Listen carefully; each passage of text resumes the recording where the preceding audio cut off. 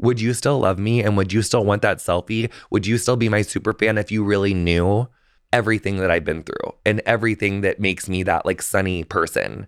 Because there is more. Yeah. Welcome to High Low. This is a show where we talk about highbrow things in a lowbrow way and lowbrow things in a highbrow way. I personally don't believe in highbrow, lowbrow. I think you can talk about reality TV and whatever fancy kind of book in the same breath. And it's been my experience that we write off a lot of marginalized people and femme-presenting people as being lowbrow when they actually are quite sophisticated. And that's something I aim to do with this show, is show you that. So today on the show, I have Jonathan Van Ness. You know Jonathan from Queer Eye, Gay of Thrones, his podcast, Getting Curious, his stand-up, his gymnastics. He did a world tour. He's got crazy socials. Jonathan does everything. We are talking about so much today. I was really excited to get him on the podcast because I know him from Queer Eye and seeing him as this shiny, bright personality. And when he published his first book a couple years ago, he came out as HIV positive. He talked about serious traumas in his past.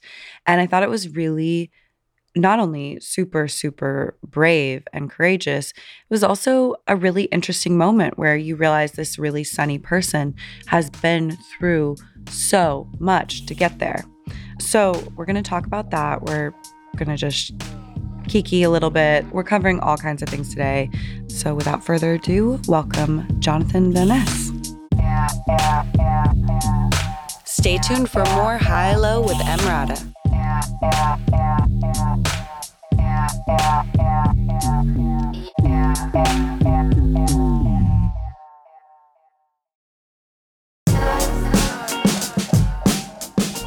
Welcome back to High Low with Emrata. Welcome to your show. Welcome to my show. Jonathan, this is a big deal for me. My friends fucking love you. I love you. I mean, I love you too, to be clear, but also like my friends don't care about celebrity, whatever, that I'll be like, oh, I met so-and-so, whatever. They were losing their fucking mind. That you were coming. Yes, absolutely. To the point that, so I have two best friends, like they're basically aunties to my son. And one of their older sisters is like a super fan. And there is this young person who's coming into their identity, age 10, very young, who really loves you. So I wanted to start with his questions for you. I'm so ready. Okay. If you could go back in time and tell your 12-year-old self anything, what would you say? Or gave me an alt. If you could go back to middle school, high school, and do something differently, what would it be? Whoa, those are really good questions. I know. I was like, shit, I'm throwing mine out the window. Okay. Well, I think I would say two things to my 12-year-old self. One would be everything's going to be okay. Yeah. I feel like at that age, it's like I just never felt like I would be okay. And I think especially like it's going to be okay. Because when you have control over your life like that, when you're like young and 18, you're like, that's 50 years away. Yeah. But actually, like, it goes by pretty quick. So everything's going to be okay. Then I always, whenever anyone asks me this question, this is really important, don't do math. All the other things, for sure, but that would probably be the thing I would do different. But then who knows if I would be here, because maybe it was like part of my journey, but like, just don't do math. It's not great. And then what I would also have done differently is I would have never quit playing the violin. Wow. When did you quit? Playing. I quit when I was like 16. Okay. That's so kind of, I was going to say, you played for a long time. 10 years, like a long time. Shit. Well, then don't you think you could pick it back up? I just got one a few months ago, but now I'm just right back into that thing that I did when I quit, where I just like walk by it and look at it really guiltily. Because it's like, practice is hard. Practicing is hard. And sounding like shit sucks too. Yeah. Like when you just like cannot hit the right note. You want to just fucking be able to pick it up and be like, and it just doesn't work like that. No, you don't get to like express yourself through the instrument immediately. Yeah. Or really even ever. Because I mean, there is like your interpretation of the song, but then it also is kind of like the music is there and there is like a right and a wrong. Yeah. Totally. That's like gymnastics too. It is a little gymnastics-y, except for like, I think gymnastics is like a little bit more fun. Okay. Why? You get to like hurl your body upside down. Actually, I haven't posted it yet and I'm like so devastated. Although I did post it on TikTok because, you know, you can be sluttier there. Like you can post more often. So and it's like the gram, it's like different. Less curated. Yes. Oh my God. No wonder you host. You're like the most exciting, like fun conversationalist ever. I can't stand it. Thank you. So present. That's so nice. Yesterday at gymnastics, I did 2 skills that I've never ever done before. Okay. Like every other thing that I've ever posted, that's me getting something back that I used to be able to do. Okay. Like in high school. Got like I was it. like regaining a skill. So when did you stop gymnastics? I stopped when I was like 17. Okay. So 17. And I didn't get a backflip until I was like 15. So it wasn't like I learned really young. I only like did it in like high school because I was cheerleading. I was going to say. So that's where I kind of got it. But then I started doing hair, like didn't really ever do it again. I was like, I can't break my wrists and my fingers as a hairdresser. Like I got to protect. And then when I got Queer Eye, I was like, bitch, I can totally break my fingers and stuff. It'll be okay. I just, as long as I can chat and my head's okay. Like wear a little cast. I do the hair like most times on Queer Eye unless I feel like someone else can do it better, which is like when I will get someone else in. You bring in an expert. If it's not my forte and I know that someone else can, if I'm in a place where I like can't find someone that can do it better, even though it's not my forte, then it's usually about how are they going to look the best? Yes. Like I want them to feel and look the best. It's like not about me. But I need you to become obsessed with gymnastics as I am. Which, like, by the way, I'm ready. I'm ready. And I've read some of your books. I read a little piece of both. And you drop in the ice skating reference and the gymnastics stuff. And I was like, damn, I'm learning things.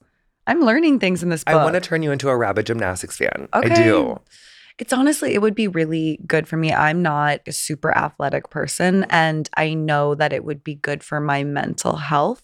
So when the Olympics are on, like you just don't give a fuck. Like you never have. Like you aren't like, oh, when I was little, like I first remember in Beijing or like in Torino when I first saw, wow. I know. Because you were just like literally not watching the Olympics. Well, so, okay, to be fair, my parents didn't have TV. Oh, fuck. So I wasn't That's like, a it little bit wasn't of- like on, you know what I mean? And no, I can appreciate when I watch, but When was your first Olympics that you did see? I don't remember. I'm so sorry. I'm so sorry. No, I it's feel okay. like No. I'm blowing it. No, you're not blowing it. You could never, Emily. I think that like Paris 24. Okay, I'll Let's go get with into you. it. It's like a good summer games. It's like Well, gymnastics is going to be back. I just want to be like the girl on the gymnastics floor, like interviewing Simone when she comes off the floor. Like, how was that for you, Simone? Tell us.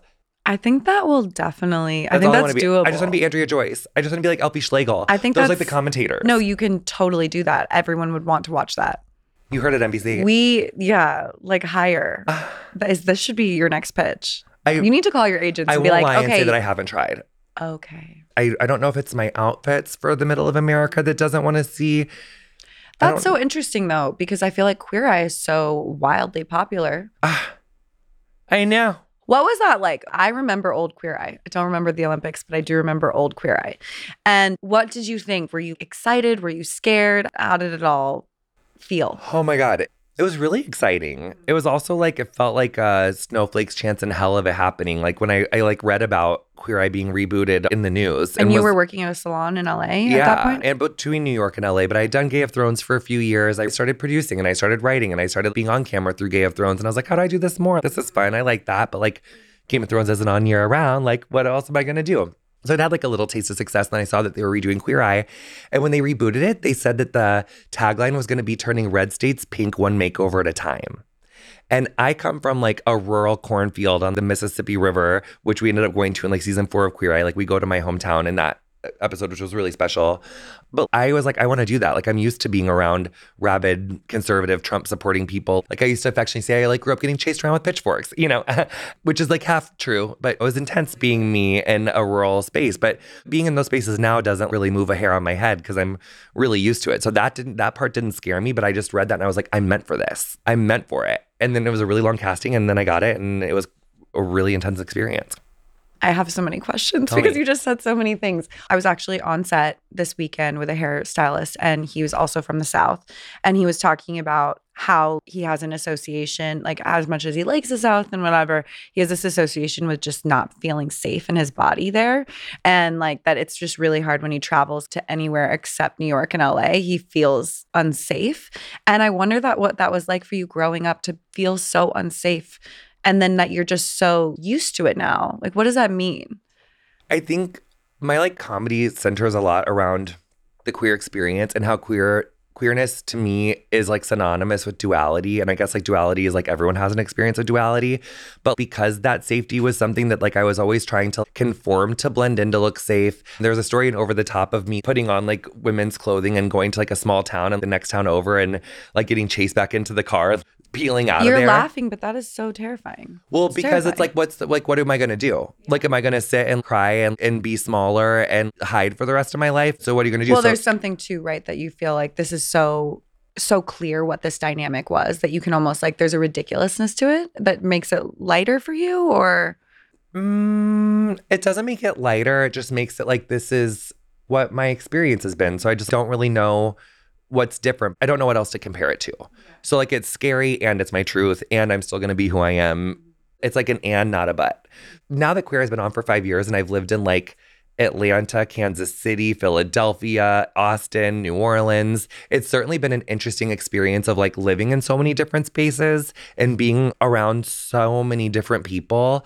That's given me like a different experience and like observation of just where we are in time, like how people are doing. It's just been way more moving. What you see on TV is like, that is real. Like there's people who like will be in my life forever who I've met through Queer Eye. Is that what you were saying when you said it's been really an intense experience? That and like the public facing things. Because I mean, I've been thinking a lot lately, especially like the bleach eyebrows were like one thing where it's like, you lose your humanity when you become like a public facing figure, like where anyone thinks they can say anything and do anything and leave any comment and say whatever they want. And there's like this expectation that like you owe them that because you knew what you were getting into. Stay tuned for more High Low with Emrata.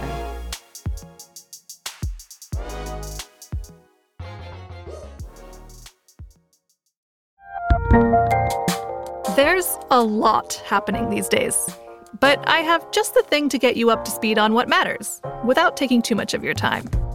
The 7 from the Washington Post is a podcast that gives you the 7 most important and interesting stories, and we always try to save room for something fun. You get it all in about 7 minutes or less. I'm Hannah Jewell. I'll get you caught up with the 7 every weekday. So follow the 7 right now.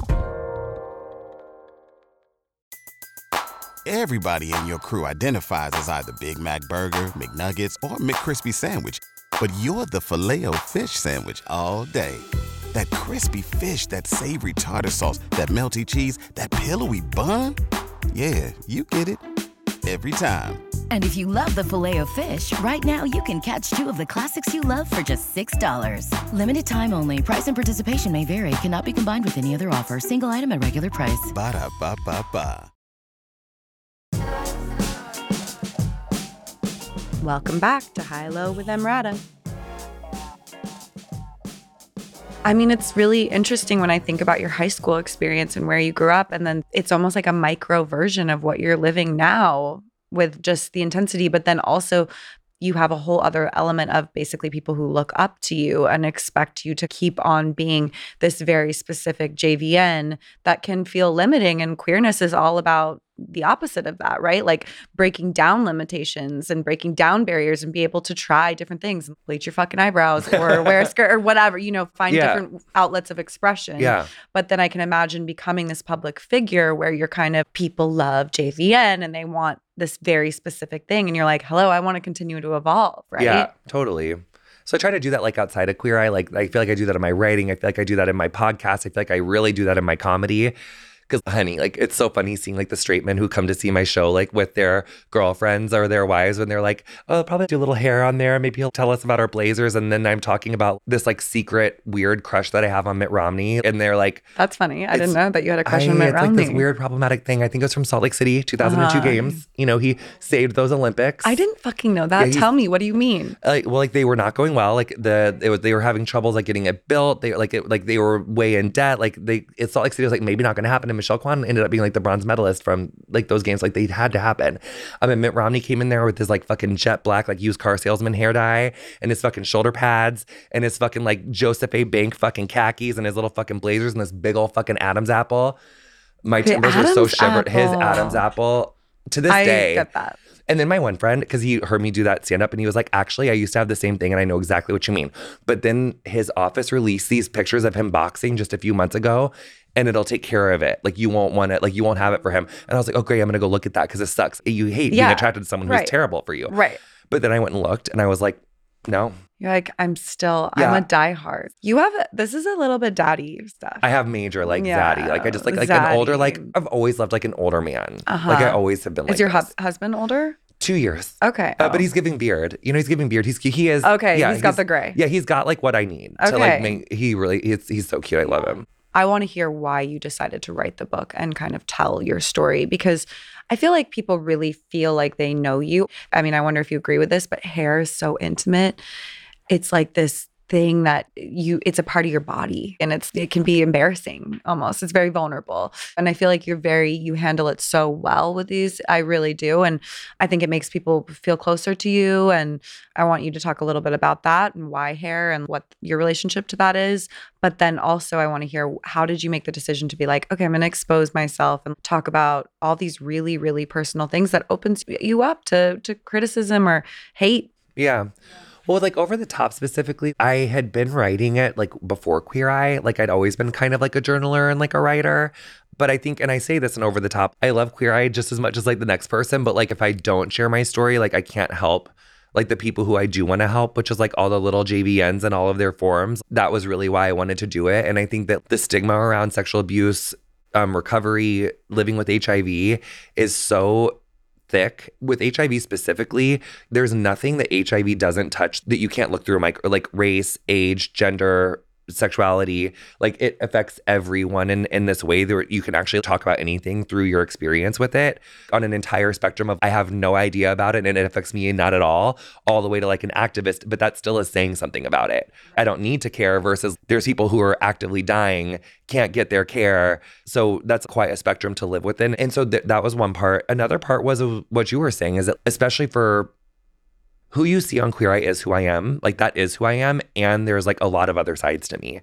Like I'm not in that editing room. I do what I do and then I leave. Whereas like Getting Curious or like Game of Thrones, I'm not in post on Queer Eye.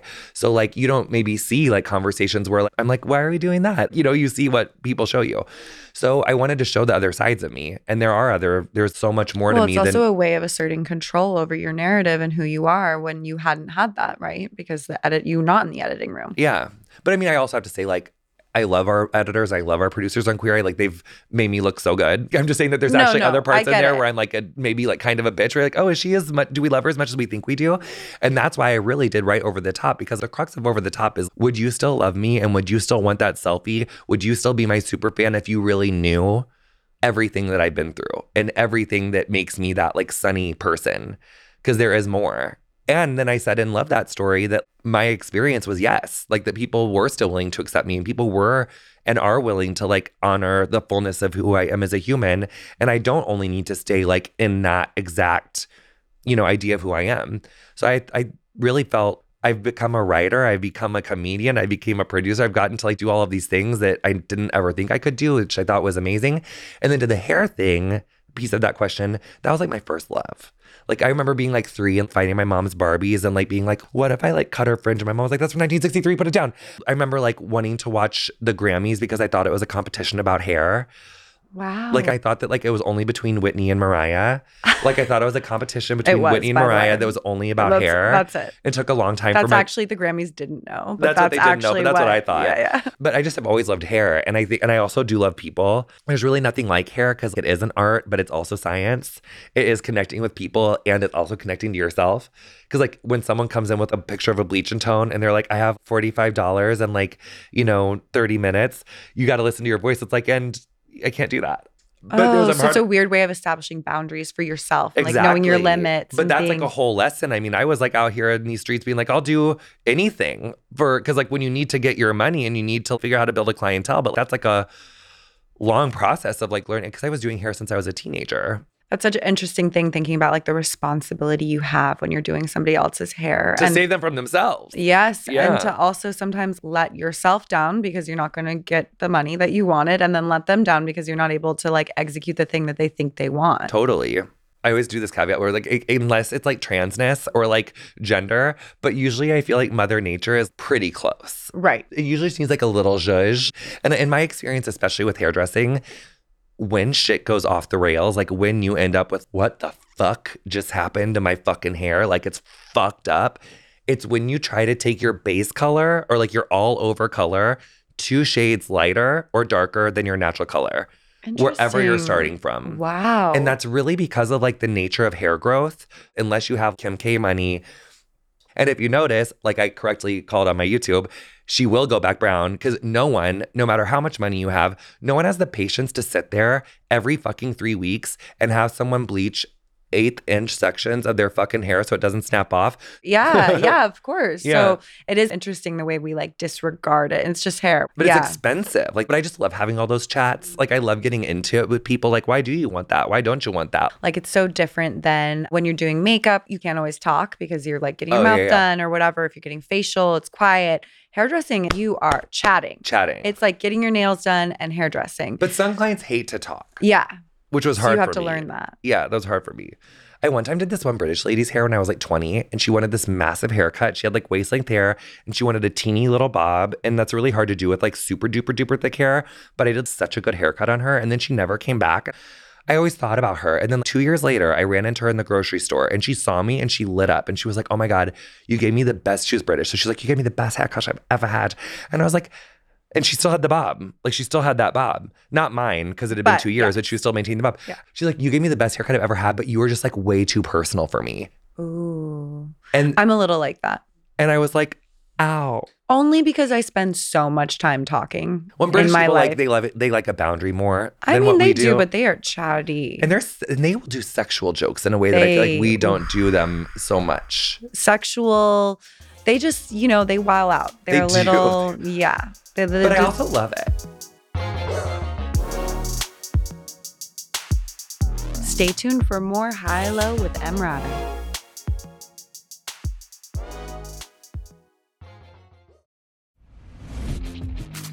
The Anime Awards this year were amazing! And I'm still not over all of the amazing live musical performances. Honestly, same. The Anime Awards may be over, but our discussion is not.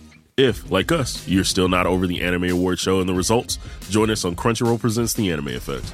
Listen in each week to our breakdown of everything that happened at the 2024 Anime Awards and hear news on the other anime and pop culture that you care about. If you don't want to miss all the post-Anime Awards discussion, then tune in to Crunchyroll Presents The Anime Effect every Friday wherever you get your podcasts. And watch full video episodes on Crunchyroll or the Crunchyroll YouTube channel. You may have heard of the podcast Juicy Scoop. Wondered what it is? Why aren't you listening? Well, I'm its host. Created it, been doing it for 7 years. I'm Heather McDonald of Juicy Scoop with Heather McDonald. Now, I could tell you why you should be listening to my show, but my listeners wanted to write the ad for me, and here are some of the things they said. Not your regular juicy podcast. Catch up on all the juicy topics from Hollywood and pop culture to true crime and beyond. Heather McDonald's Juicy Scoop always has great guests, great laughs, and great gossip. It's a comedian's take on the hottest headlines. Juicy Scoop is the pop culture news you want to hear. No BS, no filter, no filler. Raw, real, and in the moment. Throw in the hilarity of amazing comedians that you'll instantly be obsessed with, a juicy crime story, and a dash of normal life in LA moments, and you've got yourself an amazing week of Juicy Scoop. 2 episodes every week, every Tuesday and Thursday. It will never let you down. Welcome back to High Low with Emrata. What's a day in the life like for you? Am I home? Yes. Okay, I wake up. Mm-hmm. Since 2023 started, I don't know how I got so lucky, but I just was like, Mark, we go make coffee. So he's been like bringing me coffee in bed this year. I don't know what that's about, but it's like, doesn't do it like gracefully. Like he's fucking me 3 more minutes. And then I'm like, please. Like, and then he's like, okay, you're like not gonna let me go back to bed. So then he just does it. So that's like really cute. So I do that and I come back inside and I get ready. And then usually by that time, it's like my days are pretty booked. So like, it'll be like either research for Getting Curious, meetings about Getting Curious, like production meetings for any projects that I'm working on. There'll be like JV and hair development. Then there'll be like content capture for whatever JV and hair, Getting Curious or whoever I'm working with. And then usually I'll be done at like 6 or 7. And then I have din. And then I love to watch TV. Like, oh, I love that for you. Watching What do you TV. watch? I'm obsessed with This Is Us right now. Okay. Or, who says that? Jesus Christ. The Last of Us. I mean, I love This Is Us too, but The Last of Us really... Okay. I haven't seen it. I watched the pilot 4 times.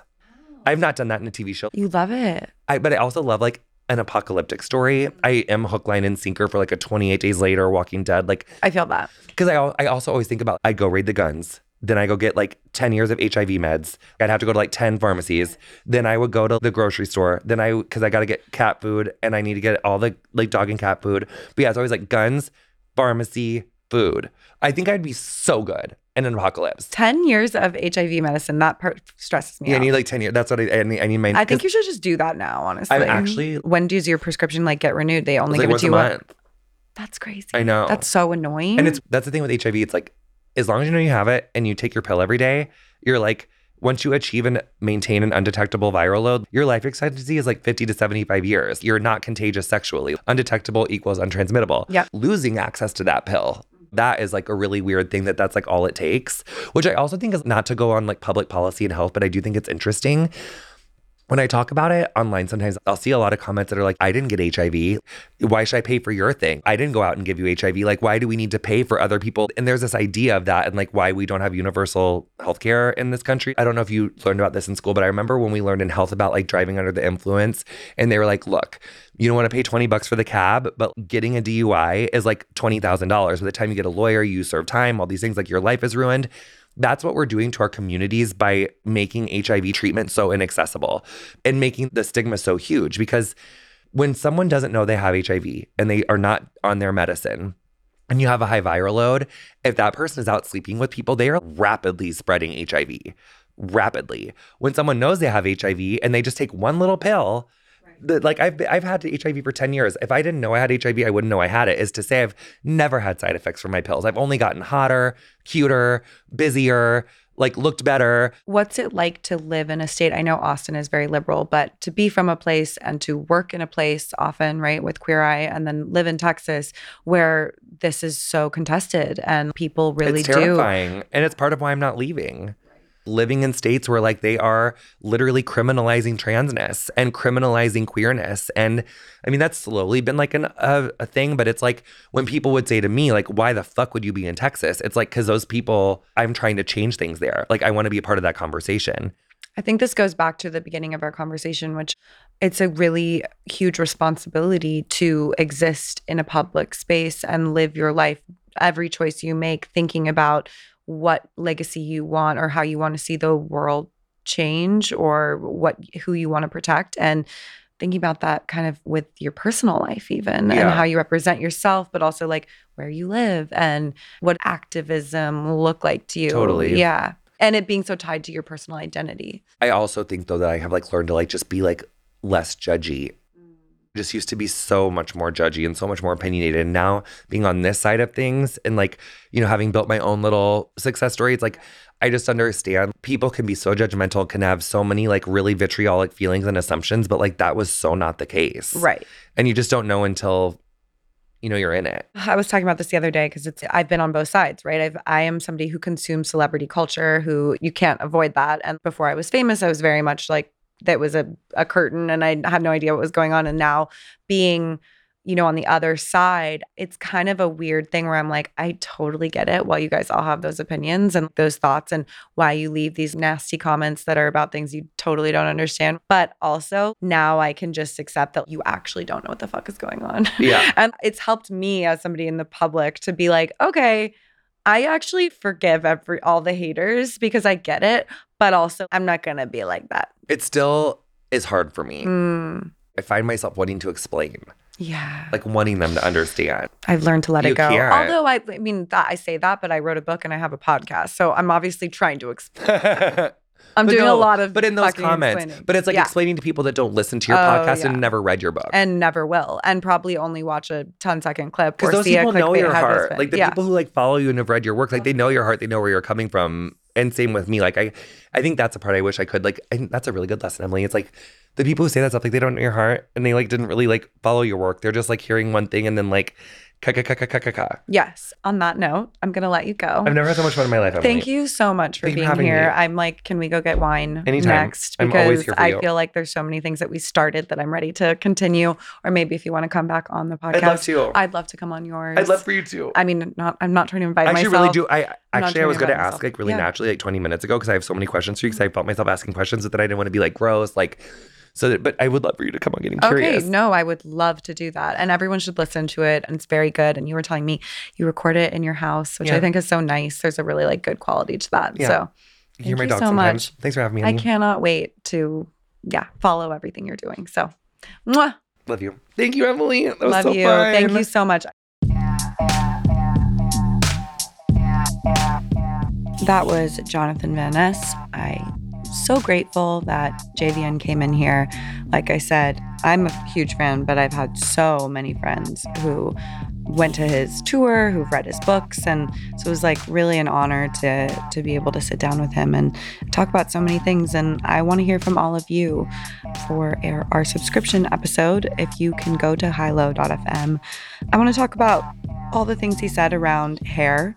I think it was really interesting the way that he had this philosophical approach to hair, what he thinks it says about life and about identity and personalities. I also think hearing from Jonathan, I feel like a lot of people who are in the public eye are really scared to talk about what that experience is like and what's it like to get famous and how he feels about his shifting identity, being in the public eye and coming out with all these things in his book that were extremely personal. So I'm curious what you all think about that. And then just, about his connection to the South as a queer person. I think it's really interesting. So please go to highlow.fm, submit your voice notes or comment on my Instagram or my TikTok at mrata, and we will use those for the subscription episode.